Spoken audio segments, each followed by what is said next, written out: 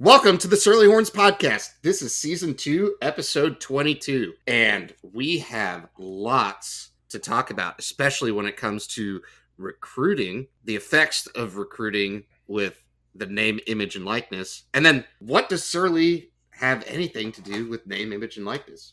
We're going to talk about all that, but first, RGB3, how you doing? I'm doing a lot better now that I've showered. So this morning started off Congrats on the sex. Kind of rough. Yeah. Oh, yeah. No. Yeah, I wish. So this morning started off a little rough. Decided to take my daughter to school, and she decided that she would prefer to vomit all over me. So my kids go to a church school. Basically, we pulled up. I got my oldest out. She's cool, whatever. Get my youngest out. She's perfectly fine, perfectly healthy. She's not sick at all. And she proceeds to burp and then just cover me in vomit from my shoulder blade all the way down to my torso while I'm carrying two backpacks and their nap mats and basically everything. The only thing she had to eat was just milk. So it was just pure curdled milk all over me from my fucking neck down to my shoulder. And I get to drop my oldest off and I say, hey, I'm not dropping my youngest anymore. She vomited all over me and all over the parking lot. Just take her. They're like, sir, you have baby vomit in your beard. So I decided to, I walked back to my truck and I pop my top off, pop my shirt off. I'm like in the church parking lot and I'm like, all right, I've loaded her up, get her back. I hose her off the second I get home. Yeah. But it was in my shoes. Somehow it had gotten into like my boxers. It got into my socks, everything just covered in milk baby vomit. So now I've showered. I'm going to have a margarita and I'm going to feel a lot better about myself. I had a much better experience with my child this morning. We went and got a haircut and then just ate burgers, and it was fun. That sounds better. It's really nice. Yeah, I'm really enjoying the weather in nearly mid-July. We're not even at 90. We're at 85, and it is a little bit more humid, but this has been nice. Yeah, no, keep that rain coming. Yeah, people bitch about the rain. Oh, it's raining. Fuck that. Normally it's 110 with 100% humidity anyway. Just keep it raining. Keep it going. Give me an excuse to sit in the AC.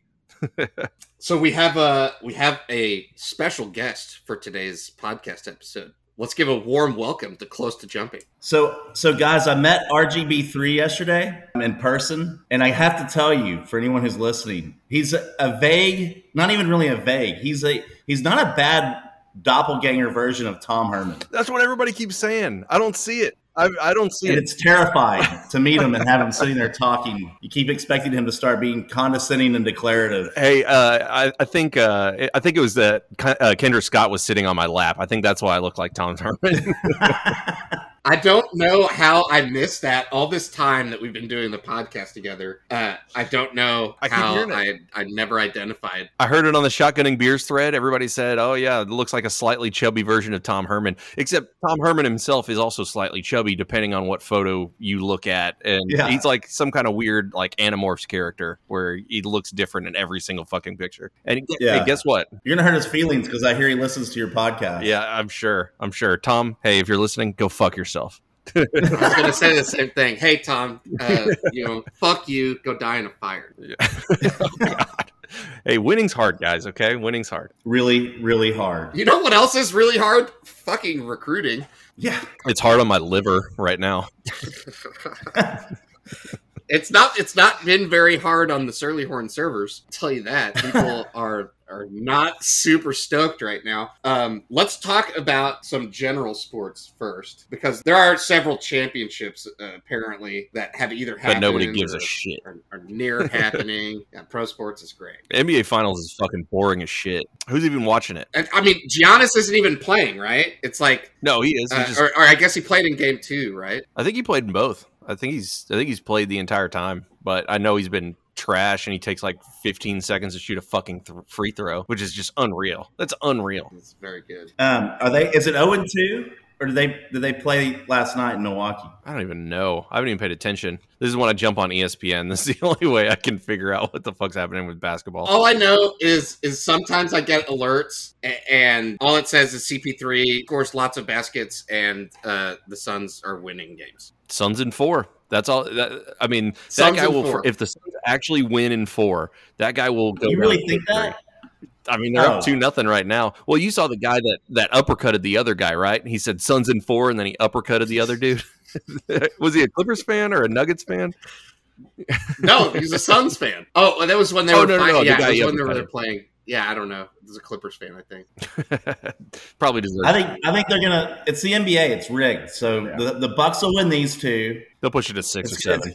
It's got to go 6 or 7. Come on. Yeah, you would think because there's nothing else on. I mean, shit. Right.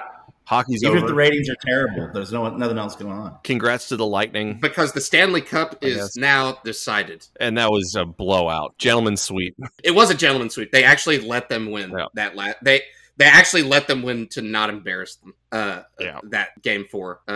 If my Golden Knights made it, it would have been a fucking series, but they didn't. So I'll just deal with it. Deal with my pain. Did you see that whoever runs the Stanley Cup Twitter account? Because there's a verified Stanley Cup Twitter account where it's like from the perspective of the actual trophy itself. He added Tom Brady and was like, "Don't throw me, I'm too heavy." Yeah, I'm too heavy. Yeah, I'm too heavy to throw. and then Tom Brady tweeted back. Yeah, Brady's response: "You're a lot lighter with tequila, basically." Yeah, he said everything's a lot lighter with tequila.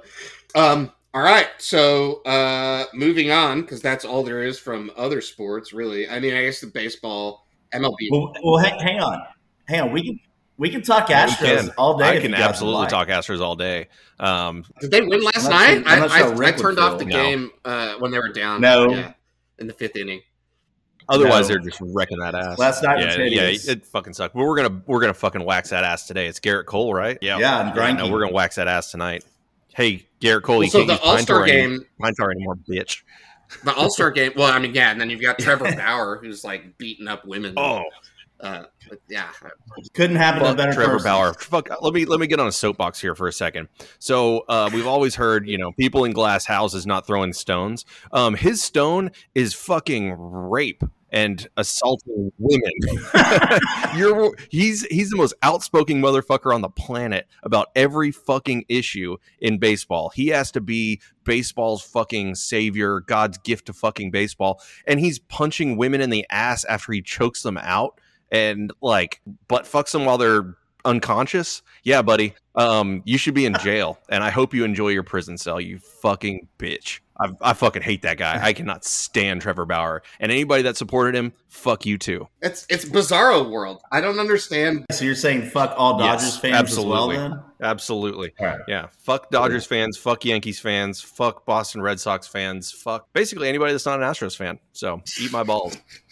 I'm with you. Eat my entire fucking ball sack. What I don't understand, and this is similar vein to the Deshaun Watson stuff, is that there are ways to do this. I mean, I question less the why, but more there are ways to do this whenever you make $100 million plus to just make it go away, right? Just do it with somebody that's okay signing some documents that say you're going to punch them in the back of the head after you fracture their skull. So I have some legal advice for Trevor Bauer.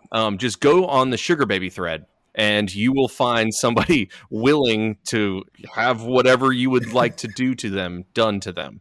Actually, if somebody wants to tweet the thread to him, that would probably be good. I can't. I've been blocked for 3 years by him on Twitter. But somebody else should send him. How did they block you? I think I just called him a bitch or something. It wasn't as good as I feel like I had some more heat that I could have laid in there. And I was a little disappointed I got blocked so early because I had some more shit to throw out. Well, magical Jeff Ketchum on Twitter could tweet him. That's true. We do have our favorite Jeff Ketchum Twitter burner. So, which needs to be more active. That absolutely, that absolutely has to be one of the most active. If we could just combine the Surly Horns Twitter and the Ketchum Twitter, it's a thing that needs to happen.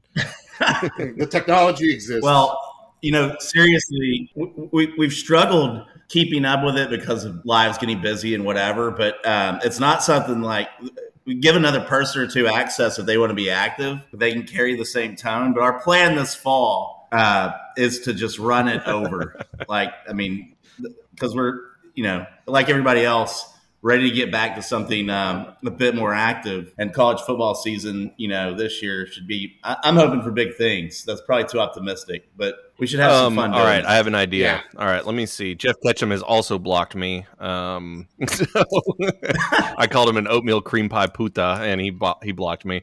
But the current at Jeff Ketchum.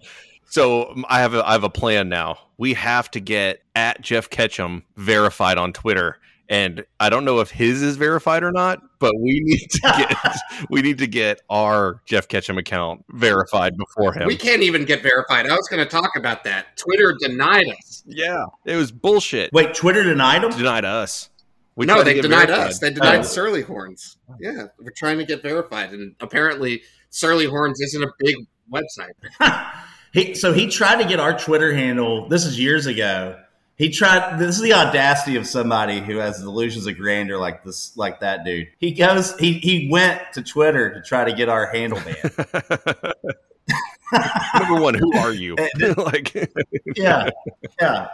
He's a pseudo celeb. He's gonna name himself the real Jeff Ketchum or something like that. I mean, we could do an entire podcast of just going through Jeff Ketchum. He doesn't have Surly Horns blocked. That's good. That's a good thing for me to know. I can get blocked twice. So what's really funny is when we were going in hard on that OU guy. Oh yeah. The other night that I kept getting warnings before I was going to tweet. It was like, are you sure this has abrasive language and may get you banned? And I was like, send tweet. Who are you going after? Some OU site for some reason after. Yeah, some fucking idiot sooner that we just. The funny thing is the Surly Horns Twitter, if y'all don't know it, that are listening, it's me, Rick, and Bob are all on the same Twitter. So who knows who's firing what off? Normally it's me whilst drunk. So either that or like Pinkerton's tweets and I just retweet it because I'm hungry. But I do have some good, just for people that don't know about the at Jeff Ketchum Twitter handle that we have. Here's some of the gems. I can't smell the difference between my burps and my farts. My balls have the meat sweats.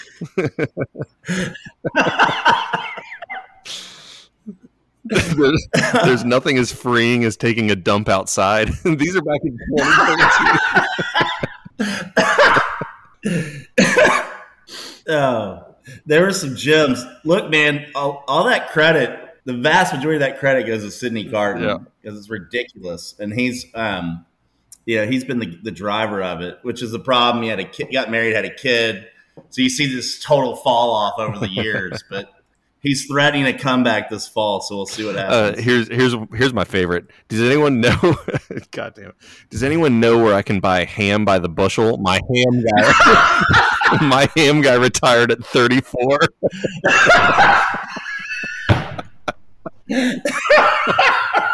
Hashtag starving. I forgot about some of these.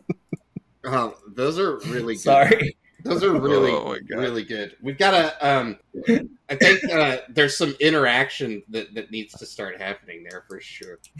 That's so good.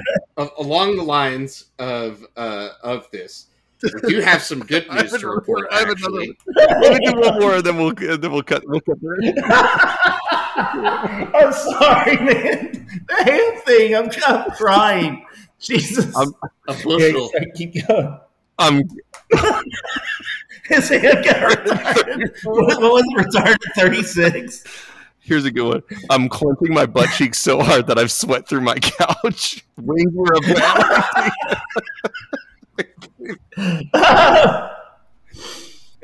I mean, it would be cruel if it was anybody else. Yep. Fuck you, Jeff. That guy and what he is, the damage he's done associated to his actions around recruiting and so forth for Texas. No love there whatsoever. So don't hilarious. Don't steal from charity golf tournaments and be a fat piece of shit. It's not hard. I haven't done it. I'm a fat piece of shit, but I haven't stolen from a charity golf tournament. So, Let's get back on track.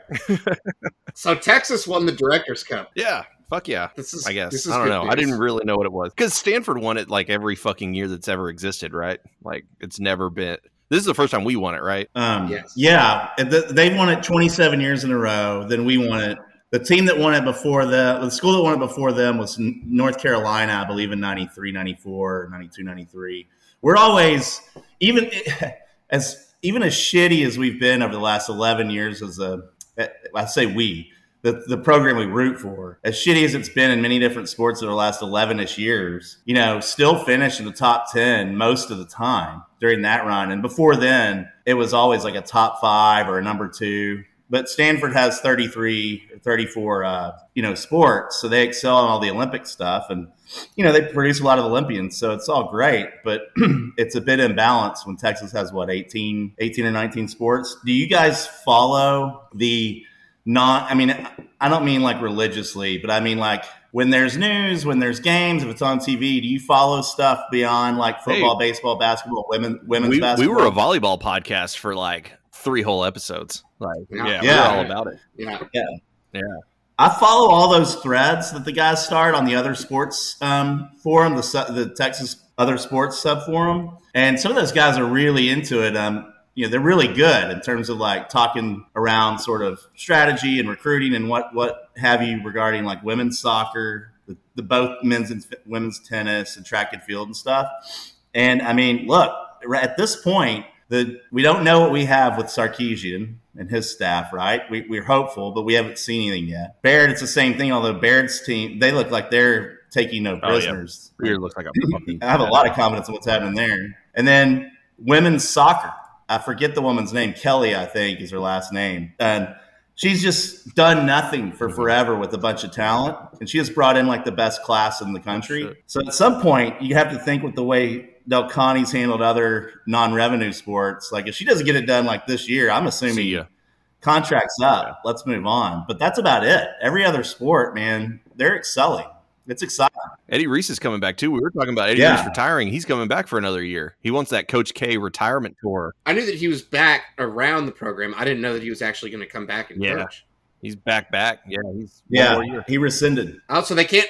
Maybe they just couldn't find a good successor, and he was like, "Well, I'm not going to let the program go to complete shit." Yeah, I don't follow. I mean, I follow it to see the results, but I don't follow it like knowledgeably to like know what happened or anything. But frankly, I wouldn't be surprised if they were discussing on the Eddie Reese is coming back thread, because it won't surprise you guys. It might surprise some other people. There is an Eddie Reese is coming back thread on Surly. Yep. No, it's that's good. Yeah, no, for sure. Yeah, it's good. He's a fucking champion. So, oh, hey, look, our IT guy, his feed crapped out again, which is always my favorite part of the podcast. This happens basically the past like 4 or 5 podcasts. Is this guy is the tech wizard and his internet sucks and mine's awesome. So he'll be back. Does it still get recorded? Are we still on? We're still on. And normally I don't have another person to riff off of, so I just go on a tangent for about 5 to 10 minutes of just me talking about probably shotgunning beers or barbecue or just getting drunk.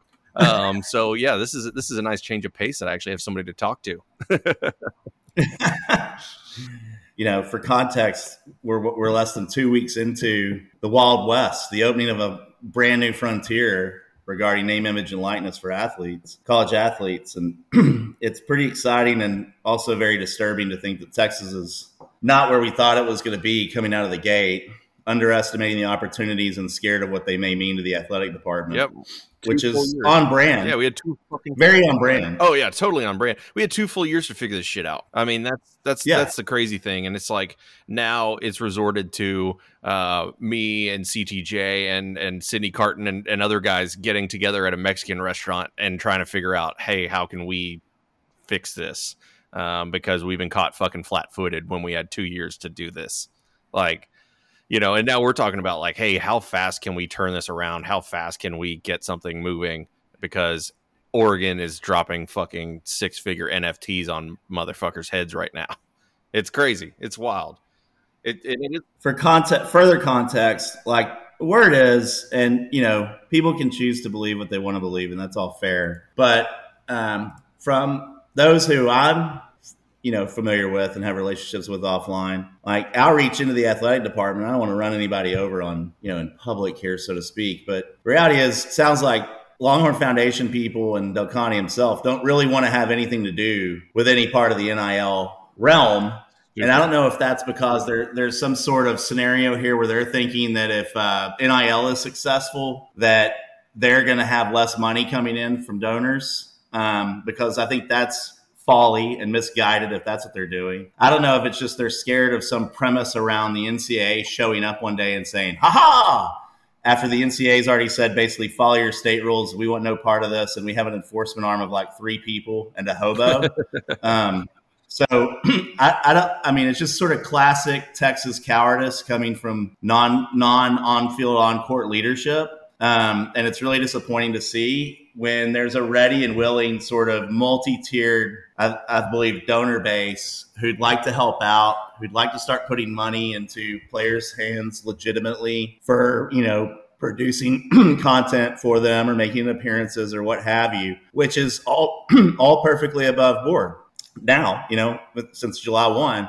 And there's nothing to be scared of from that front. And if somebody does do something wrong, well, that'll be obvious and that'll be reportable and people learn lessons and move on. But the premise that other schools aren't going to be aggressively taking advantage of this in every way, including corrupting it in their own way, is absurd. That is all going to happen. And not participating and not being active is not an option. That's a ridiculous notion. So I'm hopeful that we can organize and formulate a strategy and approach as a alumni base, that there's some leadership that steps in. My understanding is there's a willing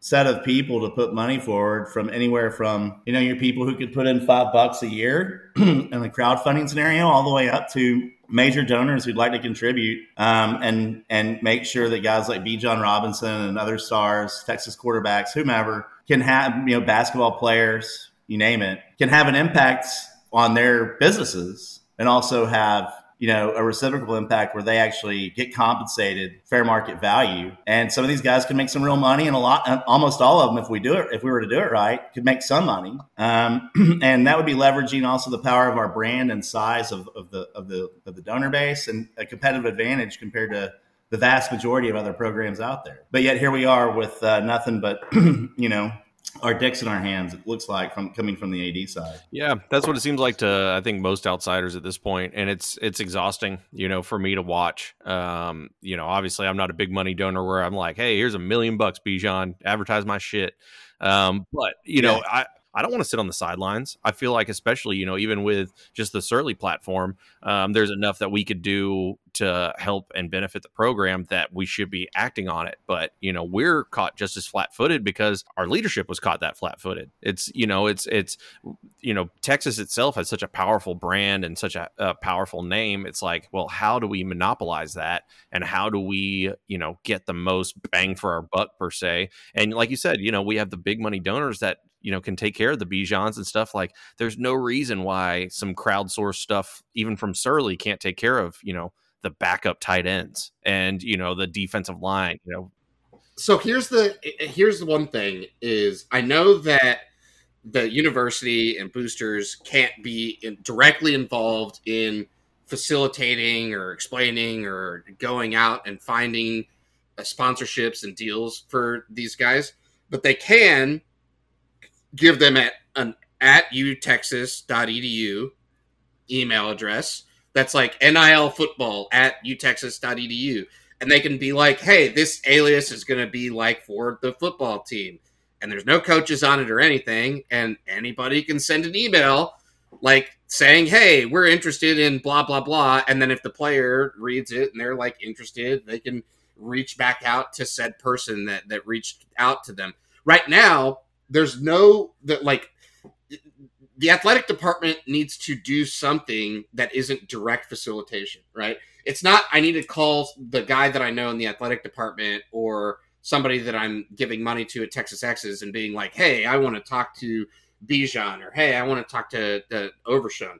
It's more, I just want to reach out to the program. I have no idea how to fucking get a hold of these people because it's impossible to, like, unless you're on campus, how the fuck is a grown man who has a business or woman or whoever going to get a hold of any one of these players? Right now, access is mainly the issue. And And there's been no mechanism for access because nobody's been able to pay these players to do anything for them. So there was no reason for that access to exist. And there was actually a pretty good reason to prohibit access to the program. Where right now, what we want to do is open up access so that these guys can talk to business owners. They can talk to people interested in either providing, dollars in exchange for sponsorship or appearance fees or autographed memorabilia, or even just any business opportunity that has to do with that player's name, image, or likeness, like a video game or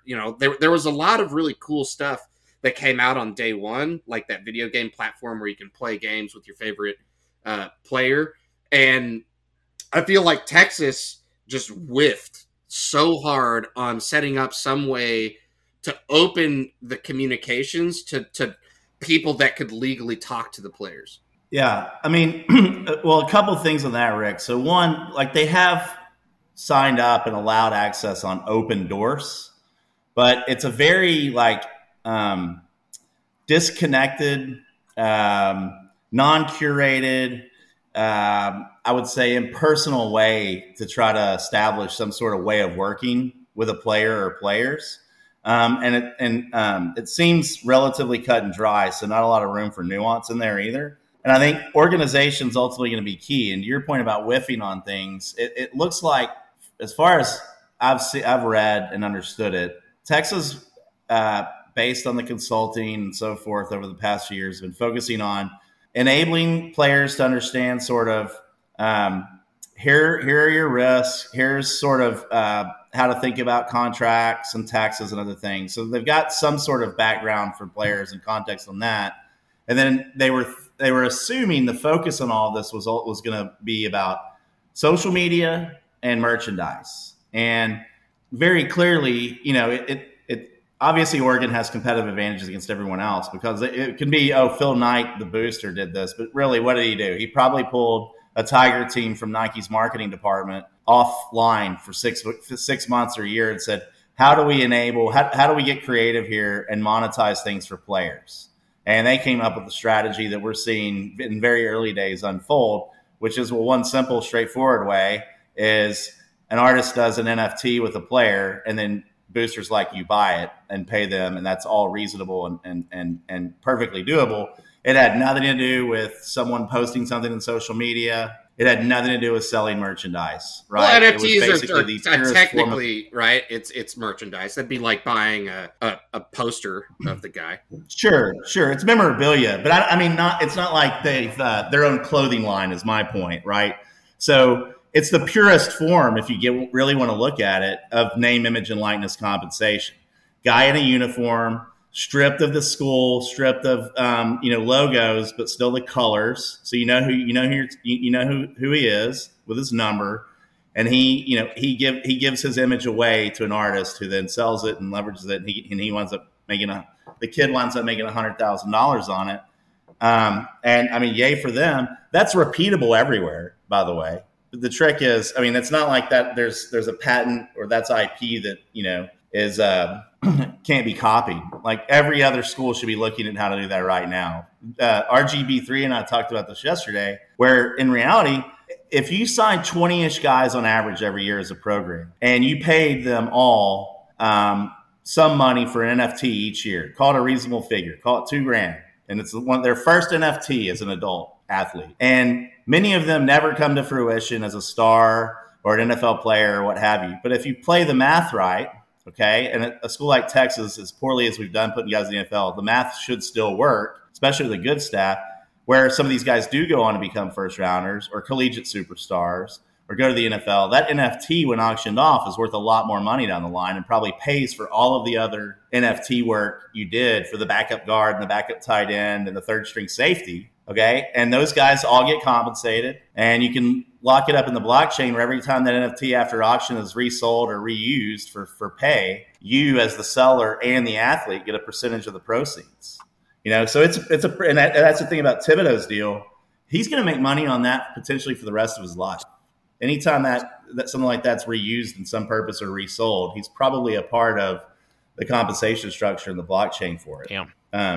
that's a great deal for everybody. It's like a digital baseball card, right, or football card in this instance. The guy's getting paid. The buyer is not getting gypped. Like, they know what they're doing when they're paying that money. The artist makes some money. Like, that's great. We should be looking at that as frankly, it's a business model.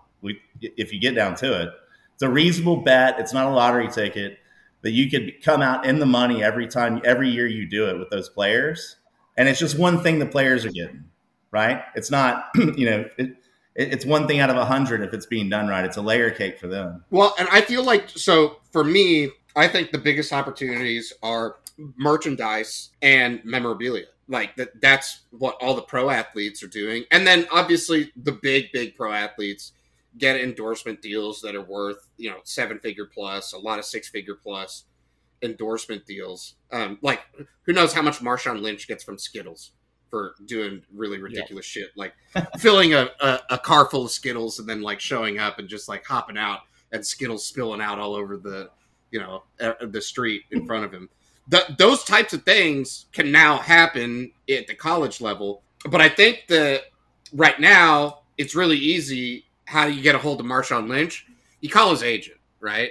And so you get a hold of his agent. The agent says, yeah, this is the going rate. It's market because that agent has other players or works for an agency that represents a ton of people.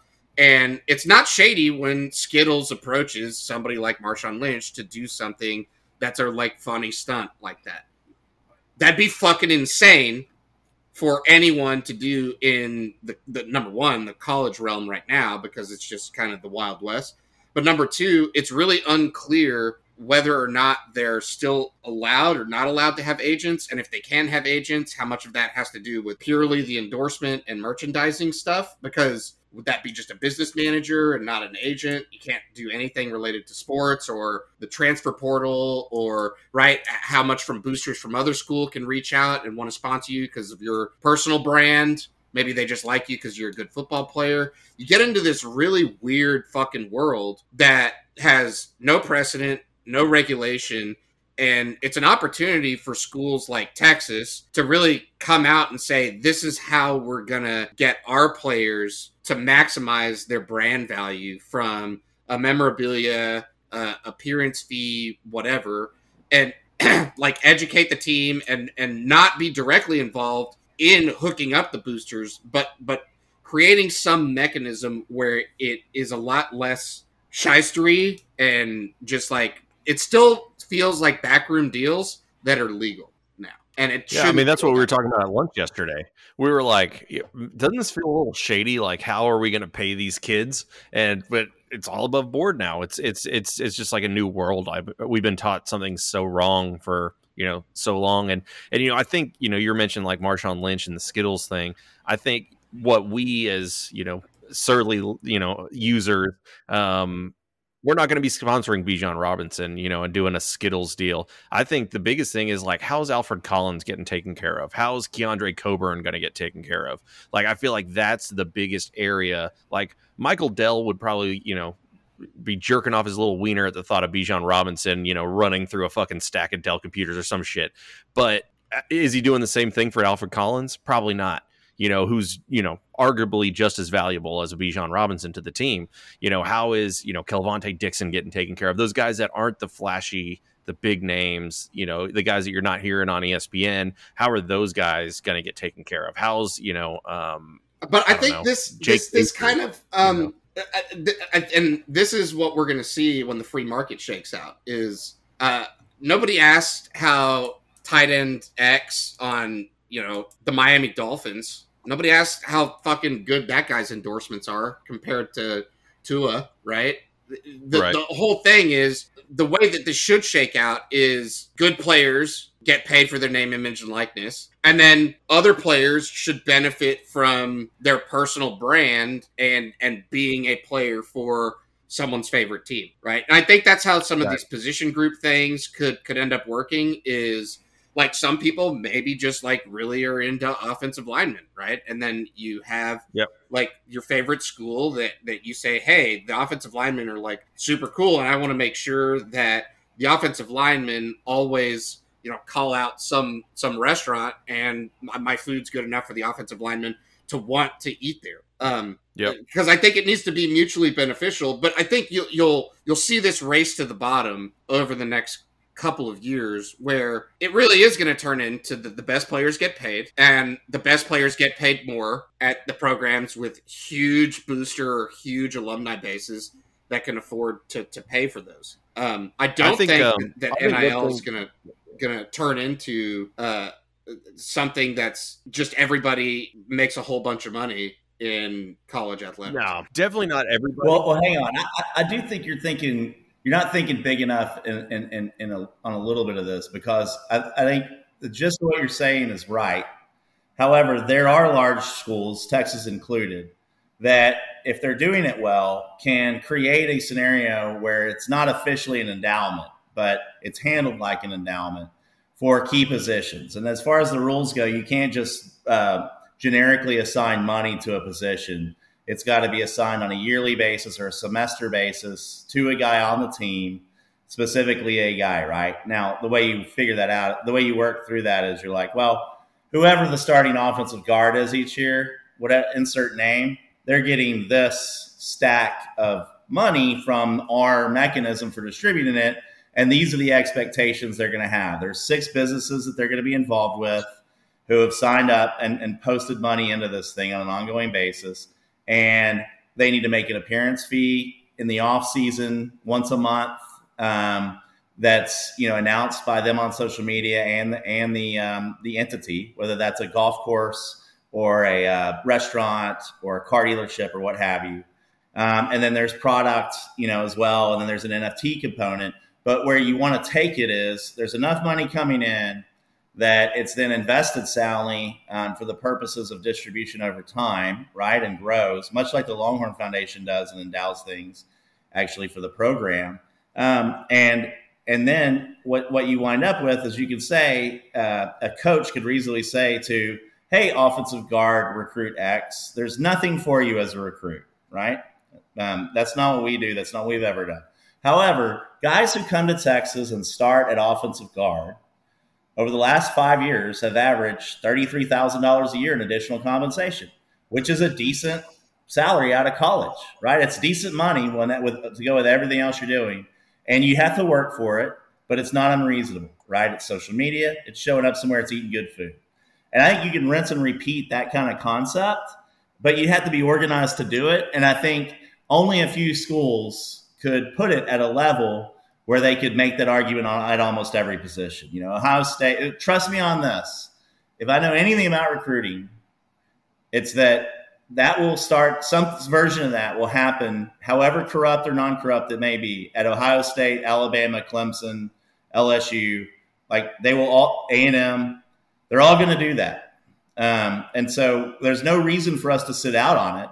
It's all fine. We don't maybe they're using it as an above board way to just give people money as a bag game, but you don't have to we could still have the same amount of money that we're offering to people where it's actually ethically and morally and legally fine, Well, so I think for something like that, you would almost want the sponsorship. So you have sponsorship requirements, and right. So to qualify for some sponsorship opportunity, you need to have started X number of snaps in a game. For one of the. It can't be performance based. Yeah, you can't. Yeah, it can't be. It can't be performance based. By the way, that's the problem with that. You just have to basically you're taking some chance. Or name the starter on a depth chart, right? I don't know. Yeah, you're picking a person. I think the coolest thing is the thought of doing, even with us, we talk about crowdfunding, doing a Surly, Surly sponsors the tight end room. And there's 5 fucking guys, 5 tight ends every single year. And hey, here's your Surly endowment money. And it's, everybody gets $5,000. Or it could be that we say at Surly, we really like tight ends at Surly Horns. And we want something on the podcast that's we love tight ends. Yeah, it's called the tight end room or something. And they get on for an hour a week and just talk tight end shit. And people, you could do some kind of AMA stuff. You have the podcast rolled into it. You have, happy hour appearances. you can make it like some fun shit. And yeah, hey, Surly, and then the coaches are able to sell that. Yeah, hey, have you heard the Surly the tight end fund that they do every year? And it's everybody gets $10,000 per year, and you have to make a podcast appearance, you have to make a happy hour appearance, and then you log onto the website and you talk shit. This is funny. And like that's something you can sell.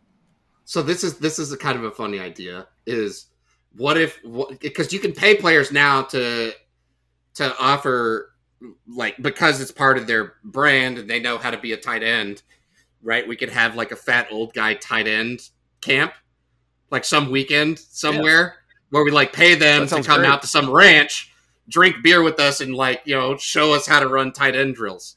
Yeah, that's and shit like that. That's what we need to be taking advantage of, because that's fun for the players too. Like, it's not just like some shit that the college kid wouldn't want to do. Like, obviously, 18-year-old Jatavian Sanders is not going to be drinking beer.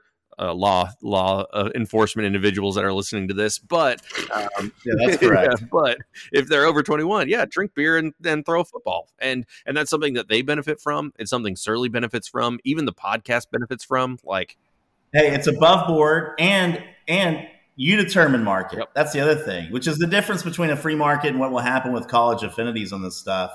The key difference is, you're going to say, not Rick, just you, Universal U is going to say, look, guy showing up who's part of the team, eating at my place, that's worth $1,000 to me. And if random other guy shows up who's known around the city, shows up and wants to get compensated, you may only pay that guy $100 to tweet about it, right?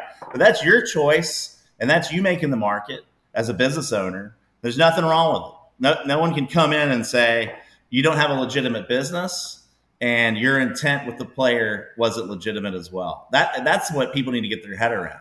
Is like, it's fine. It has to be worth it to you as a business owner, whoever you are, or owners. But if that's the case, and you can legitimately show the work the player does, like they did show up, or they did tweet, or they did TikTok or Instagram, the regimented set of time, it's indisputable. Yep. Across the board, IRS, everything. I would love to. So what I would love to do is pay certain players that we really like, and maybe we choose them before the game, maybe we choose them during the game, but essentially some mechanism where we could reach out to the members of the team and be like, hey, we don't like the typical press conference that happens. It doesn't have to be immediately after the game, but we have a really large community that wants to ask you questions about the game.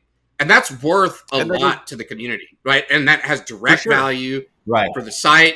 It has a lot to do with our brand at Surly Horns. And then all it is from these guys is just talking about how they felt about 20 minutes. Certain plays, or 30 minutes. How they felt about, the game in general, or the strategy. And the idea here wouldn't be necessarily to put anybody's shit on blast or have something contrarian to the traditional media, but it's just it's another outlet that I think would drive traffic to the site and be beneficial for the players that don't get as much face time in the press conferences, because only certain players get asked questions. We could just be like, hey, we want to talk to like the left tackle because they had a fucking sick game. Yeah. It's the tight end room. That's what I keep going back to. It's like, you pick a position group and it's like, hey, the tight end room sponsored by Surly Horns, and they do happy hours. They do Sunday night wrap ups or something like that, where it's like, hey, Sunday night. Well, yeah. To build on your point and Rick's point, take it a step further and think about where the doldrums are for the site on a regular basis, right? You've got the spring and the summer of off season where players also have more time, where you can also have sessions with the guys like once a month or something where, you can do the AMA. You can also do, hey, who was the nastiest guy you dealt with last year on the field?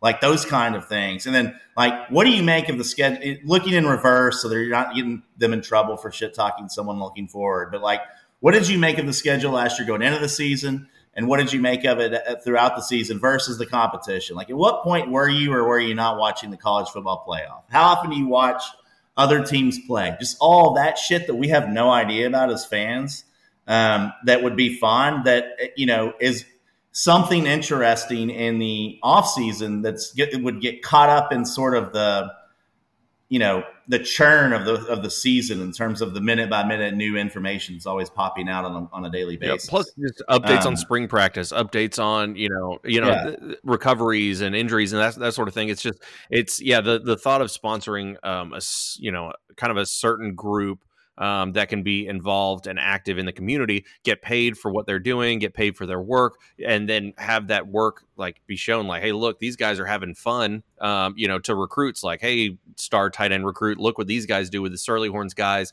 They go on a podcast once a week, they take turns or something. They go do a football camp, they go at a happy hour, they barbecue or whatever, whatever it all entails. And they make X amount of money. And that's something that the coaching staff at that point can even, can use. And it's kind of crazy that, a lot of people don't think like they're thinking, oh yeah, I can't wait for Bijan Robinson to get $1 million fucking NIL deal, where it's like, hey, what we could do is like, hey guys, here's all you have to do is donate $20 a month. And you get a fucking bumper sticker or like a car sticker that says Surly Horns tight end room fundraiser or some shit, and you get to be involved, you get to be active, and it only costs you $20 a month, and it helps the program, it helps y'all, we get more engagement, everybody has more fun. And all it costs you is $20 a month. I mean, fuck, that's easy.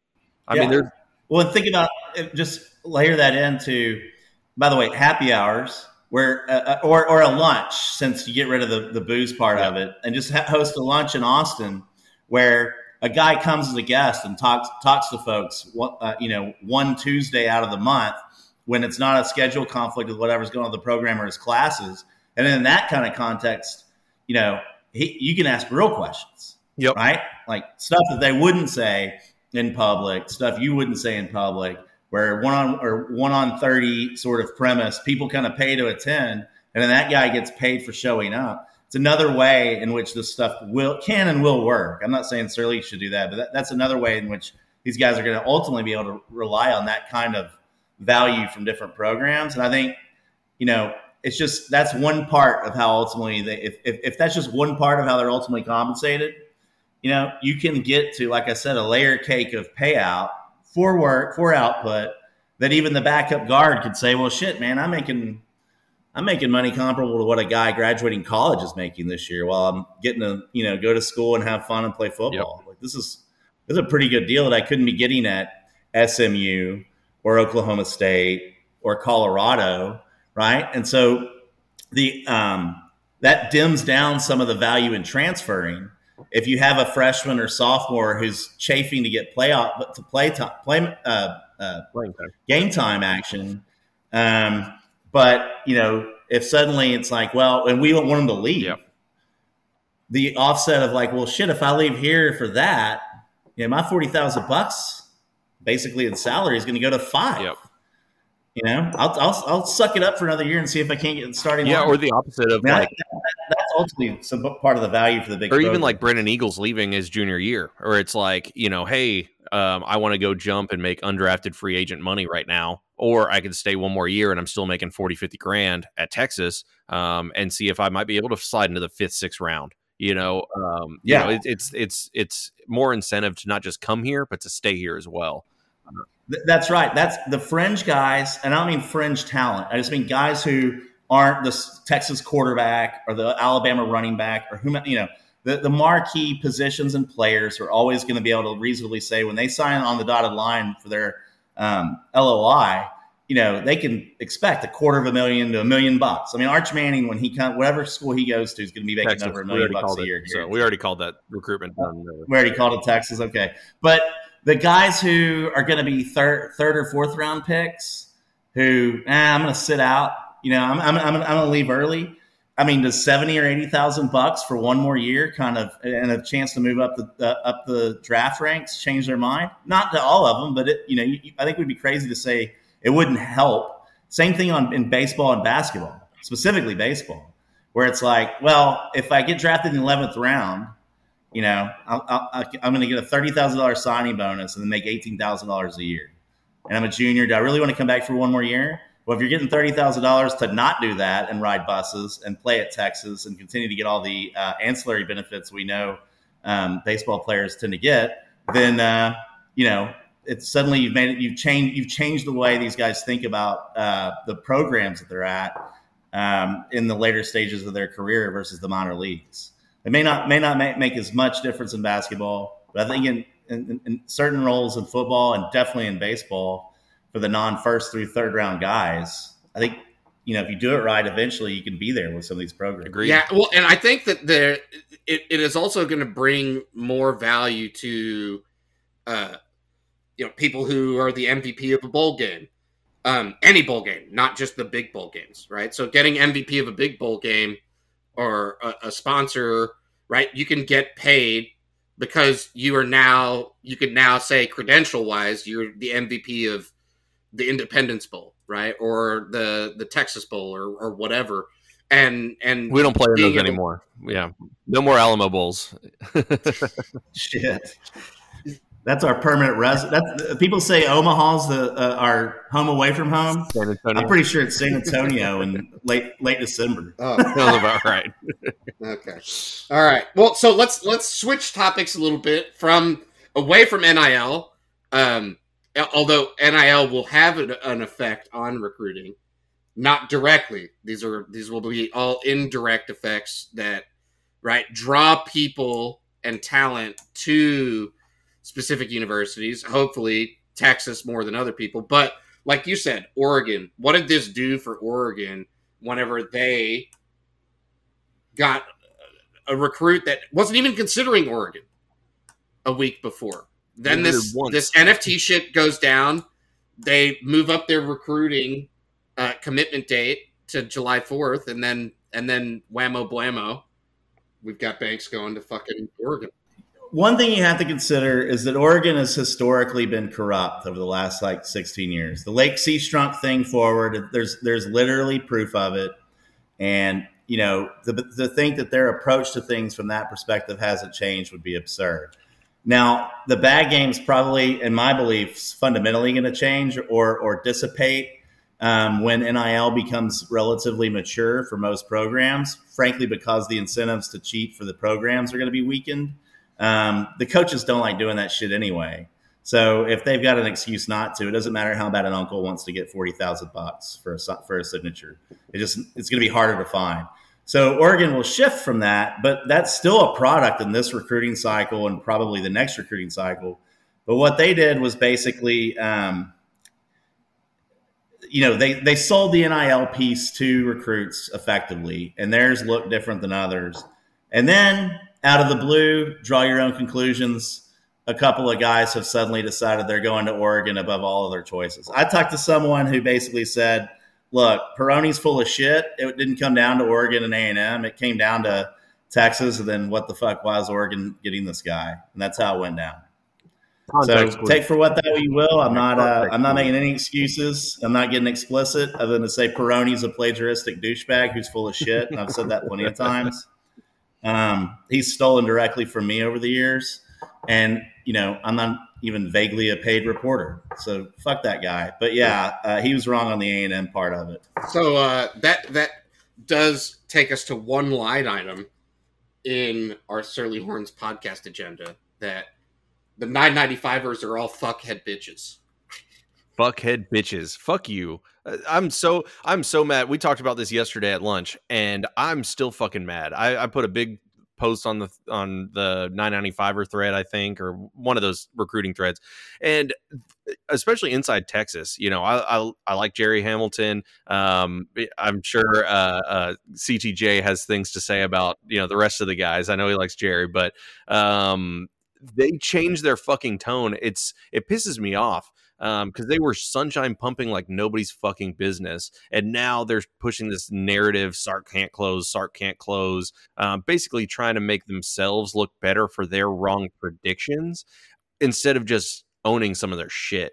I'm just gonna pass close to jumping the mic here and just let him go tangent. Well, the problem is for me. I know and like some of the people involved in the recruiting landscape and consider them friends.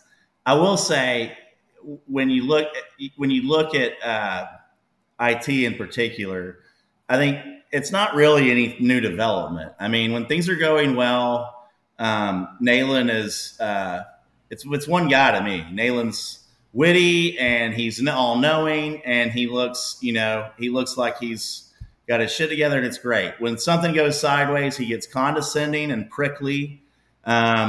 And really, there's no reason for it. This isn't some guy who's been a champion of the people or has made a fortune or anything else that merits condescension amongst the fan base, who are paying him money every month and who are probably in many ways a lot more successful than he is on different fronts. So to me, he's been behaving in that way for years. It's kind of the way I think about like Nebraska fans, where it's like when they were winning, oh my God, Nebraska fans, they're the best fans. They're so amazing, such wonderful people. Now they've been, in a worse steaming shit heap than what Texas has been over the last decade plus. Their fans are as unremarkable as every other fan base. They get persnickety, snarky. They turn against their own regime. If you deal with them offline, they've got nothing but negative things to say about Texas, nothing but negative things to say about Nebraska. Won't admit any folly at all in moving to the Big Ten when it's obvious they have no rivals, no allies, nothing. It's just about money and nothingness, and they're just going to drift forever in the abyss. But back to the analogy, like that's when everything's going well, it's easy to look like a genius, a soothsayer, and a good guy. It's when things go sideways where it sort of reveals who you are. And every time there's a recruit that doesn't go the way they thought it was going to go. He knew beforehand, you're stupid. They gave you hints. As we've told you all along, you should have known better, right? It's over, rinse and repeat. So, and that's the issue there. The issue with rivals. Jeff Ketchum. Let me read more Jeff Ketchum tweets real quick. Yeah, well, I mean, he's just he doesn't leave his gravy-crusted concrete recliner, to watch a game. His mobility scooter doesn't get outside of Austin. That's for fucking sure. Right. I don't think he's seen a game in over a decade because most places aren't accessible via Rascal. At least we have those bleacher seats. I hope they don't ever get rid of those. He'll never be able to sit in an actual folding chair. Yeah, at 24/7. Look, I mean, Roach works hard at eating, and I don't know the other guy very well, Harris, but I don't think they're. Washing machines work hard is the problem. Like you can't get a read on jack shit coming from those guys. They take less chances than the United States Treasury. Like there's just nothing going on until after something's declared, they show up with an opinion. So I think IT right now is doing better work than the rest of them. I think what they're going to do with On3 is a big deal. But yeah, the past 2 weeks have not been good for them because some of the shit that's gone down has made them look wrong. And I mean, I'll say people aren't reasonable on this stuff. It's like recruiting, is hard shit to predict. Yeah. Yeah. Recruiting is hard. And so winning's a lot more controllable. He's got a lot more control over winning. You have a lot less control over recruits. 18-year-old kids. Well, that's the thing, especially if you're not cheating and other programs are cheating. Because, I mean, there's multiple instances over recent years, including what's happening in this cycle, where they did think they had somebody, whether it was Herman or Mac Brown or what we're dealing with now with Sarkisian, where they thought they had a guy, and magically he winds up going to LSU, A&M, Oregon, Alabama, Georgia. Georgia. We had. I'm not going to name names on this, but everybody who pays attention and gives a shit will know. And we had a guy who stayed for a week. Keely Ringo. I'm going to name names. We could talk about DeMarvian Leal. We could talk about Damani Richardson. Yeah. We could talk about Demon Demas. We could talk about a lot of folks, and I have no problem calling those names out. But if Georgia's going to pay Mama $200,000, what do? Yeah. You move on. Wild. Well, man. I think that so there's a lot of changes happening all at once, right? So the first of which is predates NIL, is the one free transfer thing. So schools can't block you now from transferring within your conference and playing that next season, right? You can just fucking say, I don't like this school. I don't like this shit. I don't like what's going on here. I don't like my playing time. And you can just chunk the deuces and go play somewhere else. That's how it was looking. Now you combine that with NIL, and it's like, what does signing a recruit even do besides, number one, either getting the privilege to burn their red shirt, right? Or number two, getting them in the program, and if they don't get starting time immediately, they just bail. And so I think you're going to start seeing people get a lot more gun shy about some of this dark money, because it's actually more effective to reward people who are actually good at football once they do commit than it is to take a flyer on a guy who's going to get one free transfer. Yep. And if he is any good, go to Texas or somewhere else that has way deeper pockets for the bigger, better marquee players. Well, I will say one other thing. It could just double the bag game instead. So now, a player goes to Georgia, gets $200K just to sign with them. And then, hey, one free transfer goes to Texas, or not Texas, because we're not paying anybody another $200,000. But, hey, go to, Georgia, and hey, here's another $200K. So it's, it's moving that bag game to the transfer portal more than anything. And that's, that's where you do hope that NIL is kind of the great equalizer at that point, where it's just like, hey, we got to use this, we have these things to provide you. Instead of, hey, here's $40K under the table. Hey, here's Red McCombs. He's got an advertising, a truck advertisement for you, something like that. Yeah. Yeah, no, I think that's right. I'll say this. I do think, people may not like hearing this, but one organization you can look at who's already taken the approach Rick talked about and doing it with great success is Oklahoma. So Riley and crew are recruiting, of course, and they're going after big game, but they're also leaving significant space open on a yearly basis, it looks like, right? And I think this will continue to evolve for going and getting guys in the portal who've already proven that they can play at the collegiate level and have their shit together, who don't want to spend 2 more years at UAB or Colorado State because they can actually play in a P5 program and start. And that's a number better spend on your 25 than the fringe guy from Edmond, Oklahoma, who may or may not turn into a left tackle, or he may just be a long, slow guy at the back of your roster for forever, right? So I think they're doing it well. I think actually Sarkisian and crew did a pretty good job of it too. Obviously, Baird's flipped it on its head in basketball, but I think the transfer aspects of it are going to be pretty important for certain programs who are then going to sort of dim down some of their approach on the recruiting end. I think they'll keep going after the 4 and 5 stars, but rather than spend your last 5 or 8 scholarships on, trying to discover a diamond in the rough, you just go and get a guy who's already proven himself to be shiny for one of these non-P5 organizations, who's a starter and an all-conference player in the Mountain West or the WAC or Sun Belt or whatever, right? I think that's going to crush those schools. Oh, for sure. Well, and the culture of the portal is going to change a lot as well, because number one, you can't just go and approach random athletes. They have to go into the portal before you can just like go and hit them up as a staff. But I think with this free transfer thing, people are just going to, like, every season, if you haven't burned your one free transfer, you're basically a free agent. Yeah. Right? You can test the waters of the transfer portal with absolutely no penalties. Yep. I mean, hell. Hey, the other cool thing about that, by the way, if you're allotting, not like Jake Spavital and allotting that was so good. Your whole scholarship allotment 0 transfers. Yeah, but if you're allotting 5 to 10 sort of on a yearly basis for guys who can play, the other thing is when they get to your school, guess what? They can't then go somewhere else again with the same impunity. They have to suffer through a second transfer, meaning they'd sit out a year and they're another year older. So it really is kind of a preferred. All the old transfer rules apply, right? Where you could block in conference transfer.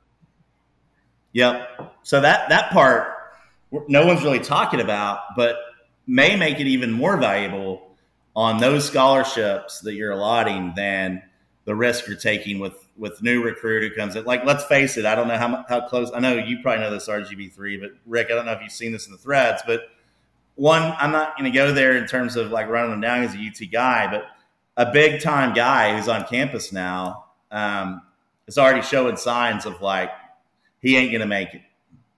Like he's not going to stick around for the hard ass shit that he's facing. That wasn't what he was expecting. And so all that effort and energy from two different regimes going into signing the guy. And now if he's not playing and getting what he wants this year, who knows what that means for 2022 and beyond? And if that guy's a 5-star, is that more valuable than finding the guy at, call it Louisiana after this year, who is a starting tight end, who catches 45 passes and 6 touchdowns, but wants to play for somebody bigger? I'd rather have that guy in 2022 than the whiner who's like complaining that he needs it his way. And I think a lot of programs are going to start seeing things like that happen. Yeah, for sure. I mean, you can even point at what's the guy? New Mexico State, Devin Richardson. And now you're hearing all these big things about him. It's like, yeah, well, he was probably New Mexico State's best fucking player, and now he's a depth piece at Texas for the most part. But he has 3 years of eligibility. He showed that he can fucking play already, and now he still has 3 years of eligibility. It's like, well, do I want this guy that's a complete unknown for 4 years, or this guy that's a proven player for 3? I mean, it makes total sense. Right. Well, if it's Jalen Blue, that may become Jaden Blue is more than an unknown. We don't even know if that guy's going to play his senior year yet. He's definitely. I bet he does. I'm sure I'm sure the staff told him, like, hey, buddy, just fucking either make up with your coaches or find somewhere else to play. Like, you're playing fucking football. Because they even called out quitters before. Like, hey, if you opt out of a bowl game, you're a fucking quitter. This guy opted out of his entire fucking senior season. There's no way that the staff's going to be cool with that. Yeah. I think he's the next Jake Smith if he shows up. Just sort of opts out of, committing fully even after you're on campus. Speaking of Jake Smith, for really shocking developments in Jake Smith's football career. The easiest thing to call he ever. is in the University of Texas Southern California branch. Yeah. Jeez. Hopefully he moves to safety and Todd Orlando has him blitzing on 3rd and 17. That's my only hope.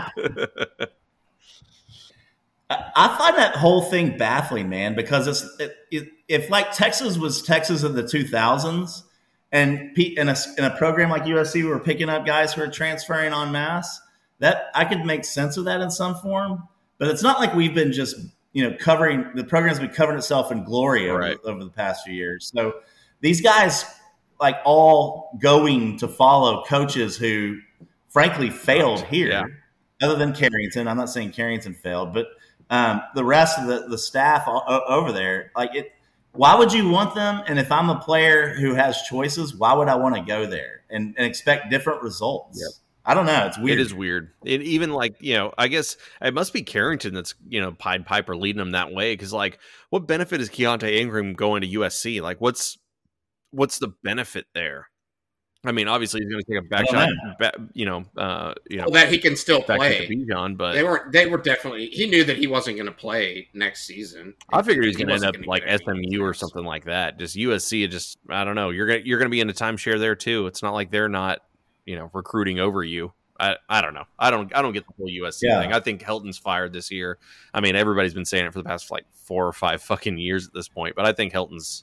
Time's got to be. See, I don't think he's going to get the axe. I think actually, this is going to be another season where he's 9-3 or 8-4 the regular season, and is that enough? Because the USC alumni base and the administration at this point, I don't know. I mean, the alumni are different. Excuse me. So the leadership at USC at this point, sort of Texas leadership in the late 70s, were like they'd prefer to de-emphasize a focus on sports in some ways, because it's been scandal-laden or underperforming or what have you, and they want to be viewed as an academics first kind of place, and they have the whole molestation thing that was going on that they're settling and having to pay a shit ton of money around. So every year people are like, well, this is the year Clay Helton's going to get 86. And every year it's like he does just enough to sort of drift by off of inertia. There's not enough momentum in another direction to send him out the door. And who's your candidate? Right. Like Urban Meyer's at Jacksonville. It's like, who's the whiz-bang guy who's going to come in and save the program now that virtual sure thing is gone? So it'll be interesting. Yep, for sure. I can't remember what their schedule looks like. I think the Pac-12 honestly, I don't know how Oregon got these recruits, because The Pac-12 fucking sucks. Like, they are not at all competitive. They Even with the Arizona terrible. State thing coming out now, like everything. I mean, Arizona State was like Washington's meh. Washington State's nothing anymore. Stanford's not good anymore. Yeah, like Cal sucks. Well, look, and Cristobal, by the way, Cristobal's a coaching buffoon. He didn't blow anyone away at FIU or FAU, but I'm pretty sure it's FIU. Yep. He was fine as an assistant at Alabama, but you're at Alabama, so how much credit do you deserve? It's the same problem I have with Sarkisian.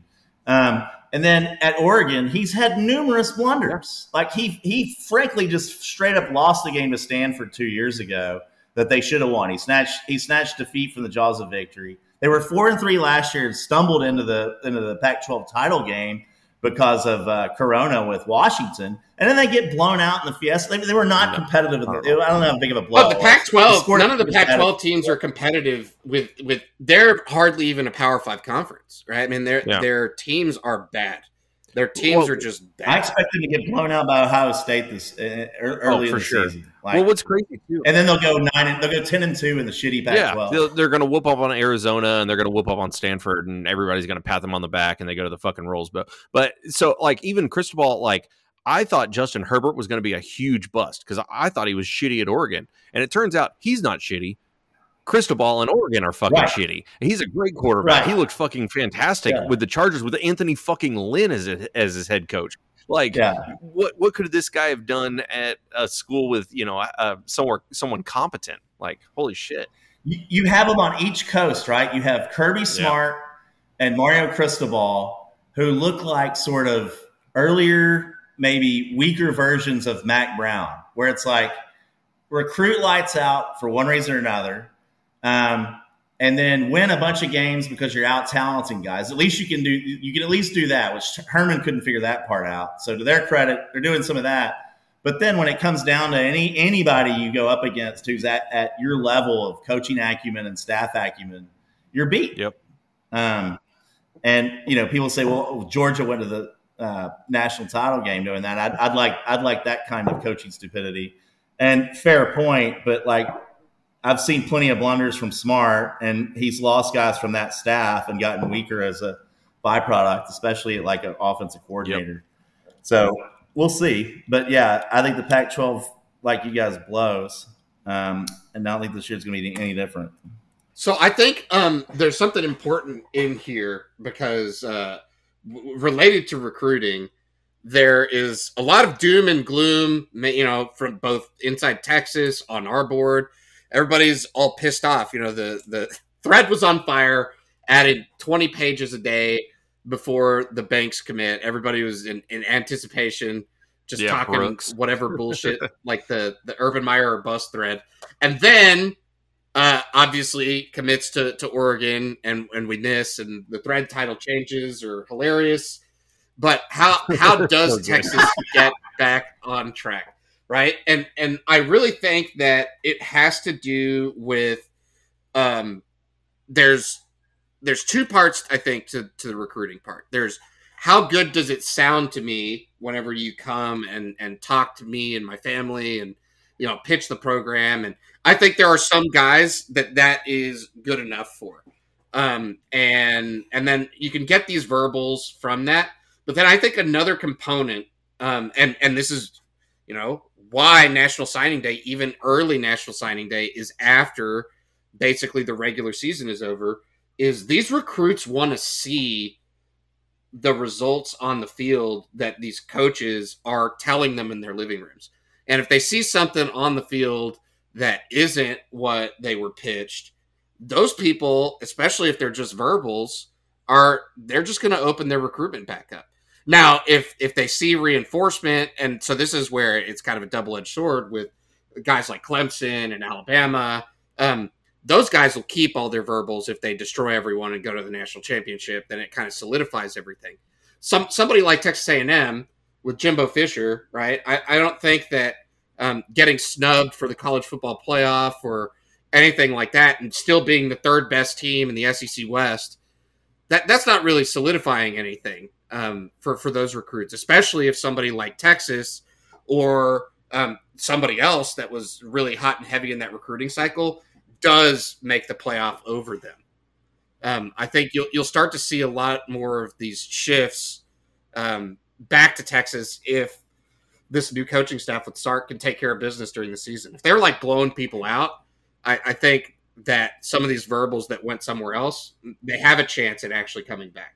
The problem, you're right.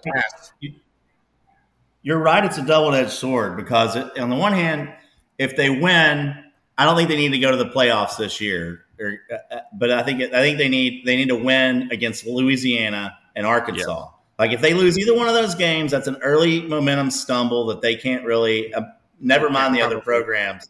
Yeah. Specific to Texas, that'll be harmful. Now, if they went on a streak after that and won the conference, maybe not a big deal. But I think if they win those two, it buys them some credibility to actually lose to one of or both. None of us want this. One of or both Iowa State or OU, or even step on your dick against TCU and then come back and beat OU. If you've won those first two games, I think it creates some room. The other thing I heard from one of my buddies is repeatedly this offseason when people have been out talking to high school coaches. One of the things that the refrain they hear back is, I can't remember the last time I had one of my guys come in after a weekend of college football watching and tell me, man, that Texas offense really has me excited. Yeah. Like I really liked what I saw on that from them defensively. Quarterback power. Either side of the ball, specifically offense. So if there's some of that, even if they're somewhat mediocre, that may offset some of it at the specialty positions specifically. I think if they lose, then if they lose to Arkansas and Louisiana, I think it gets ugly quickly. But my view, I don't expect that to happen. I think everybody's overrating Louisiana because they returned a bunch of guys nobody wanted. And they weren't exactly just running through their schedule. It looks like Tom Herman coached that team in the Sun Belt last year. They basically won all their games with like one score. And the Iowa State thing was a fluke. And then Arkansas, it's a tough place to play. I'm going to be there for it. Are. But I don't expect them to become amazing overnight. They may get up for the game, but Texas has more talent. And I think the staff, I have a lot of faith in the background of the staff from a coaching perspective. So, I'll be disappointed fundamentally if either one of those games are lost. I don't think there's any room for a honeymoon. I don't have a honeymoon period for Sarkisian. He's 7-win Steve until he's not, so he better win those two games. Yeah, I'm with you, and I think honestly, he's got to. Yeah, it's a must. My biggest what lets me sleep at night is not Steve Sarkisian. It's Kwiatkowski. I think that guy knows how to run a fucking defense, and there's enough talent on defense that all Sarkisian has to do is put up 35. If you put up 35, it's a win. That I feel good enough, even in this conference, that PK will be able to contain offenses well enough. Especially, you always see the new first-year coordinator bump. Orlando's first year, everybody was sucking the guy's dick, and then we fall off a cliff. Even Chris Ash last year, it's like, well, yeah, he figured out just don't blitz on 3rd and 17. It's not fucking hard. So he just showed up and he just fucking showed up and he had all this talent. Well, now we still have all of that talent. We really didn't lose anybody besides bitch ass Caden Stearns and we did lose. Yeah, we did lose Osai. You're right. We lost Osai, but no, Alfred Collins. I think they're going to be Coburn. Pretty damn good. Yeah, I think the defense is going to be better than the offense, and I think people need to be expecting that now. Is the defense should be? I think it should be number one in the Big 12. You can make an argument for Oklahoma or Iowa State, but I think they could easily be number one in the Big 12 in defense this year, and that's what gives me hope. If Sark can just call the plays, they're going to be early bumps with a new quarterback, but all you got to do. You put up 28 to 35 points, and we are looking good. That's all you got to do. Well, you're right, but I'll tell you, that's where having a stud running back, some experience in a couple key spots in the offensive line, although there's other spots that are holes, but at least we got some guys in late last year to show something. And then, if they play Wiley, I think he can be a terrific tight end. And then I think everybody's underrating wide receiver. I think we have better talent there than people are giving it credit for, especially if Worthy. He looks like a beast. Even vaguely lives up to the hype. Which, by the way, one thing on that I meant to say is like a lot of people and me included, have lived with this expectation. Freshman shows up, and you want them to just light everything on fire and roll through and just kick ass. And then they don't play for like the first 6 games, but a player or two here or there. I was talking to a guy who said, look, one of the key things that places like Ohio State and Alabama and Clemson actually do differently than other places, and speaks to sort of their results too, is when they're bringing some of these guys in like a Worthy, they don't tell them they're going to start immediately. They tell them you're going to have some key plays. We're going to set you up to have some key plays early on in the season as you come along and develop. But you don't have to come in and dominate, and you shouldn't expect to come in and dominate from day one.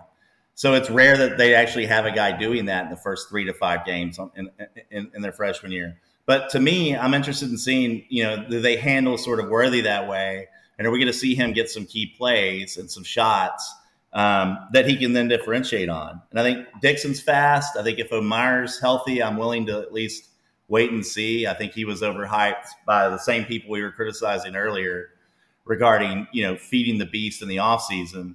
But we'll see. But I don't think wide receivers, as sort of moribund as different people on Surly tend to think. Agreed. Yeah. But the linebacker room is pretty thin. Yeah, at least they filled that out with some transfers. I agree. We got some depth at wide receiver, but the linebacker room is question mark. Yeah, well, I want to see that guy from New Mexico State. Sadly, like him and the other transfer. Yeah, Ben Davis, Ray Thornton. I think people are. I think the depth concerns in general to me are pretty overblown because you have the portal is right there. Obviously the portal, I guess deadlines kind of passed for that free transfer, but it's I think you can survive a year with the current depth, and then see where you need to pick and choose at that point. Now it's not like, oh man, we got to recruit a bunch of inside linebackers because we have a big gap there. Now it's like, well, we'll just go into the fucking portal and still Utah State's best fucking guy. It leaves the world open to fill positions as you need them. Even running back, I always hear, obviously we did great with, hopefully Blue makes it in, and then we have Jamarian Miller, where it's great, we have these 2 backs, but worst case, and Eric Gray hit the fucking portal this year, who was the number 1 transfer, people are saying. And it's obviously he didn't choose Texas, he's go to fucking Oklahoma, but still, it's that guy hit the portal. So it's you can recruit a guy behind Bijan if you need to. Keelan Robinson. We just got Keelan Robinson from Alabama, who looks like a stud. So, yeah, it's the Wild West, man, and you can just fill it how you need to, especially if you do have a brand like Texas. And if it goes back to the NIL shit, and if we're doing what we should be with the NIL, it just makes the transfer portal look even better. Hey, you're making not even $1,000 at fucking Utah State as the best player in your team. Come to Texas. Surly Horns is sponsoring the linebacker room, and here's 40 fucking grand. Why wouldn't they enter the portal? We should warn any non P5 program fans who want to listen to this podcast that they can't if they have any heart issues or are pregnant. So we're coming up on talking about this for quite some time. So we've got to save some content for future podcasts. Yeah, we'd be on here for 5 hours. Let's move into one of everybody's favorite segments, the Aggie Fact of the Week. Aggie Fact of the Week, go cop Kyle Umlang's book, 101 Aggie Facts, Things Every Longhorn Should Know. Today we got Aggie Fact number 34. At their current win rate, Texas is due to arrive at the 1,000 win mark sometimes during the 2029 season. Texas A&M will arrive in 2051. So we're looking at a good 22 seasons after Texas reaches 1,000 win mark. And that's assuming that once Jimbo leaves for Baton Rouge after Orgeron gets canned and they hire some slapdick, probably Jake Spavital would be a great fit back in Aggie land. So that's assuming they hire somebody competent that can even keep up with their current win rate. So nice.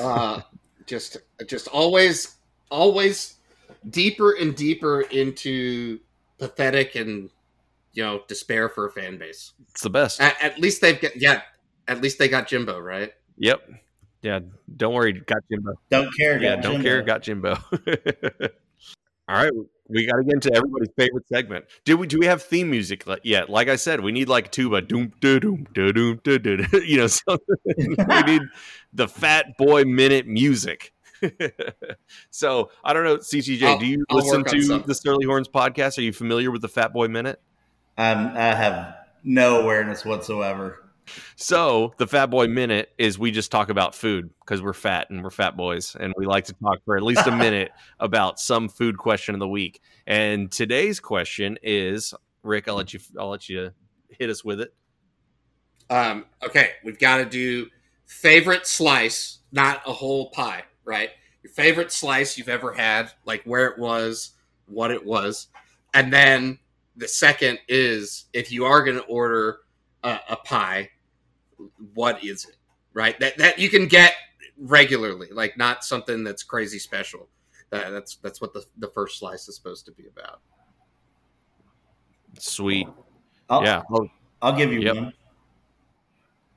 That my favorite slice I've ever had is Giordano's pie style in Chicago. There's several Giordano's up there. With pepperoni, black olives, and jalapenos. And followed closely by anything I've ever had from Lou Malnati's. Oh, yeah. Same place, Chicago. So I'm a Chicago guy on the pizzas. That's good. Yeah, I'm opposite. I'm the New York guy. So I love a New York style pizza. John's a Bleecker. That was my favorite slice I've ever had in my entire life. John's. Yeah. What was on it? Just straight cheese. I like a good, buffalo chicken, pepperoni guy. I'm normally a pepperoni guy. Whenever you go to John's and Bleecker, they always tell you just get straight cheese. Like that's all you need. It's going to be the best slice you'll ever eat. And it sure as fuck was. Like the sauce was perfect, cheese was perfect, cooked perfectly. Yeah, it was fantastic. And then if I'm doing a whole pie, we have this place is called Paul's Pizza Shop in Spring. And it is fantastic. I get the buffalo chicken pizza, and they have this, they call it the Romano crust, and it's basically just like salty oregano around the crust. I don't know how to explain it. If you're near the Spring area, Paul's Pizza Shop, awesome. Also shout out Brothers Pizza. I think they have quite a few of those, but also a really good New York style slice. All right. So my favorite slice that I think I've ever had is from a place in Crested Butte called the Secret Stash. And there's a pizza on their menu called the Mac Daddy. And it is a Big Mac pizza. So they shave ribeye like really thin and put it on the pizza and bake it with Thousand Island dressing as like the base, with cheese and everything else, with like cheddar and American cheese.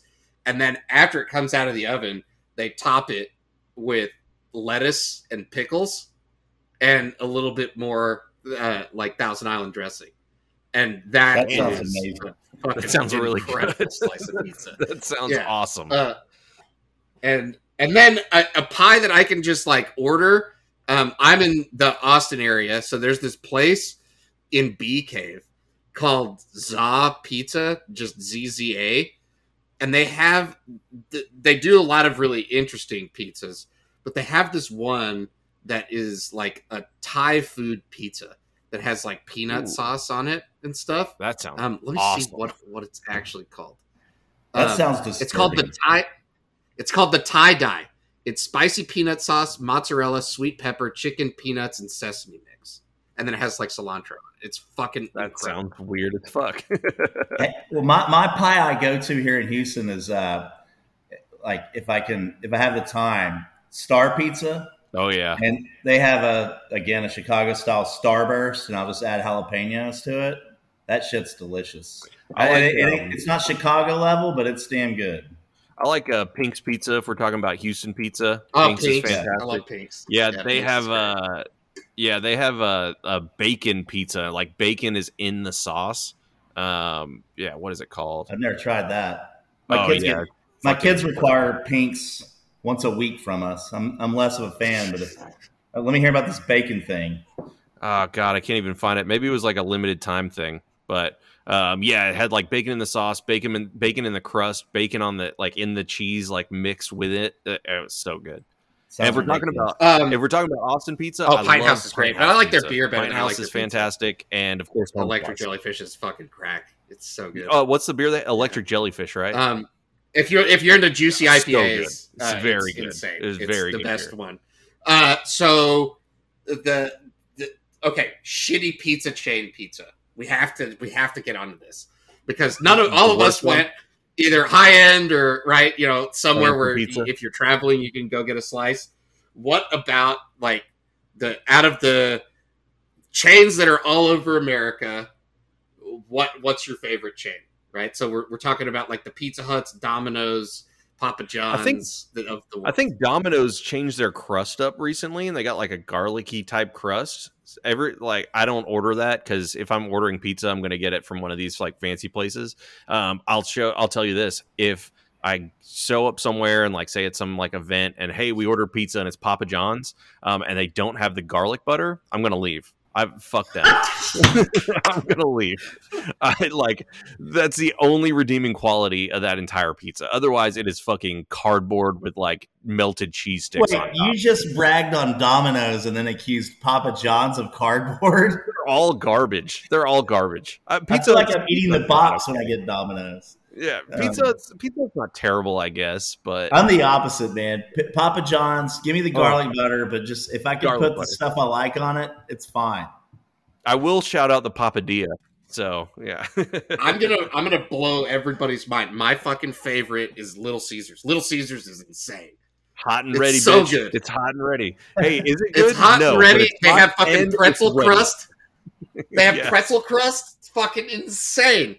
That shit is so good. I hadn't had it in years until last week. Our babysitter or nanny or whatever ordered it for the kids, and I came in before I was going to go out with my wife, and it was sitting there, and I was like, I didn't even know where it was from, and I tasted it. I was like, this is really good. Where's it from? She said, oh, Little Caesars, and I was embarrassed. And it's $5. That's what's crazy. Like, yeah. I don't know how it's anybody $7 can be if hungry. you get like the pizza one or like the stuffed crust or whatever. But and then still, it's like $1 for crazy bread. Yeah, no, Little Caesars is great. Yeah, Little Caesars. I mean, for what it is, like just you know open what another eating. door. You have to open that door. Now we have to talk about and that's fine. Either frozen or places ready. that you that's the that important you pick up like not the frozen like Sam's Club pizza or Costco, right? You know they have the ready to bakes. No. But what's your favorite frozen or ready to bake pizza? It is Costco. So not only the pizza, so it's different. So I'm a loyal Costco member for years, and so they're frozen, like the ones that you buy, like you check out or whatever. Their cheese is trash. My kids eat that. Their pepperoni frozen. They come in like a fucking 4-pack because it's Costco. Fantastic! It's so good. It is literally just covered in pepperonis. It is very good. And then for a little treat, if I'm shopping by myself, I'll just swing by the food court and you can either get the $1.50 hot dog and drink combo or a slice of pizza. And their slice of pizza, it's not bad. It's edible. It's disturbing to think that RGB3 here seems to get really excited about the concept of going to Costco and slamming food in their food court. Hey, you know what? That's dad life, baby. Sometimes you just gotta fucking slam a greasy slice of pizza before the wife gets home. It happens. I'll go absurd for you when you ask this question in the frozen or whatever. I have two choices I would pick above any frozen type of pizza. One, Totino's shitty pizza rolls or Tony's pizza rolls, or and then I'll regret this. Give me a full-blown pepperoni or Pizza Hot Pocket. In fact, give me two. And I'm going to enjoy that a lot better than I'm going to enjoy like a DiGiorno or Red Baron or whatever. Hey, here's a secret. I'm going to change your life right here. So here's a secret with the Hot Pocket. Put a little Frank's on your Hot Pocket next time you eat it. Very good. But with the pizza rolls. So I don't know where I saw this. I think my sister told me about it. But deep fry the pizza rolls. So obviously you don't throw them in, they're fucking frozen. So deep fry the pizza rolls and then toss them in garlic butter and then dip them in marinara. Papa John's. Yes, there we go. Yeah, so now you got everything. But toss them in garlic butter and try that. I tried it one time. We like dusted it with Parmesan cheese. You dip it in marinara. That's Incredible. the point of the Fat Boy Minute. I can hear us getting fatter. This is a Fat Boy Nice. Minute. So my favorite frozen pizzas are... we can talk for... this is a free area for us to be fat ones as from, fuck, as I long think you as can get them at we wanna H-E-B. talk. They're called Midtown. Midtown pizzas. Oh, yeah. They're those are fucking, good. they're really good. Yes. They're that really thin. They're like, what is it called? Napolitan or what? Yeah, whatever. Neapolitan. Yeah. I don't know. It's fucking. But you could... that Italian. It's like Italian style pizza, right? It's You only thin cook them crust, for but like- not like shitty thin crust. I think you cook them for like 8 minutes or something crazy. That's what shocked me with it was like it was like turn the oven to like 550 and but you cook it for like literally fucking 8 minutes where normally you cooking them for like 20-25 minutes. I'll say this: worst pizza, hands down, in my opinion, that I've had in the past year, Mod Pizza. It's just nothingness. It Mod? just Tastes tastes like, trash. Yeah. doesn't matter what ingredients you add, it all tastes like bland nothing. I don't mind Mod Pizza. You just gotta, you can't go like you have to treat it like a Subway. Like you need to pick all of your toppings perfectly. Like you need to get salami on there. You can't just go and like, Dude, I fuck want you. a cheese Fuck pizza you. it's gonna Because take, Subway like, a fucking pizza, basketball pizza. when they had it, was But, yeah, way you're fucking right. better than Mod Pizza. Subway That had sounds- pizza for a while. You don't remember that? Subway would I don't. throw it in the microwave Yep. thing. It was actually pretty fucking tasty. Mod Pizza's trash. It's absolute garbage. Yeah, Midtown Pizza, you preheat oven to 475 and you bake for 7 minutes. Boom. That's wild. That's wild. of course, Blowing it takes your people's oven minds. like an hour to get to 475, but All right. And so with that, we will end a wonderful season 2, episode 22 of the Surly Horns podcast. Hook 'em. hook 'em. Yeah, hook 'em, guys.